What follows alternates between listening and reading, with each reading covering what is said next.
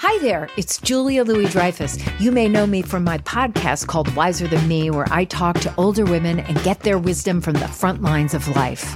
I was amazed by how many people told me our show made them look forward to getting older, which is why I'm here to talk about Season 2 of the show. Sally Field, Billie Jean King, Beverly Johnson, Ina Garten, Bonnie Raitt, just to name a few. All hail old women. Wiser Than Me Season 2 is out now from Lemonada Media. This is Merriam-Webster's Word of the Day podcast for Tuesday, September 28th. Brought to you by the new Merriam-Webster's Advanced Learners English Dictionary, designed for students and teachers of English as a second language. Learn more at learnersdictionary.com.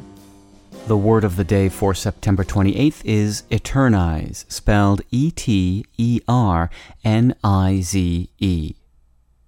Eternize is a verb that means to make eternal. It can also mean to prolong indefinitely or to immortalize. Here's the word used in a sentence. The poet with her pen eternizes what is fleeting in the world.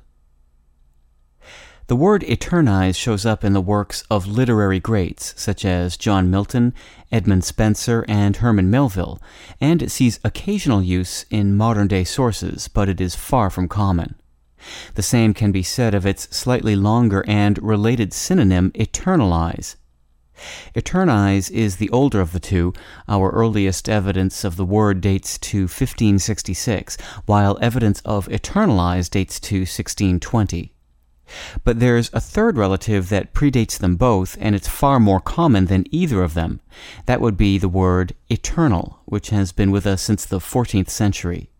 All three words are ultimately rooted in the Latin word aevum, meaning age or eternity. With your word of the day, I'm Peter Sokolowski. Visit the all-new learnersdictionary.com, the ultimate online home for teachers and learners of English. A free online dictionary, audio pronunciations, custom study lists, and interactive exercises are available now at learnersdictionary.com.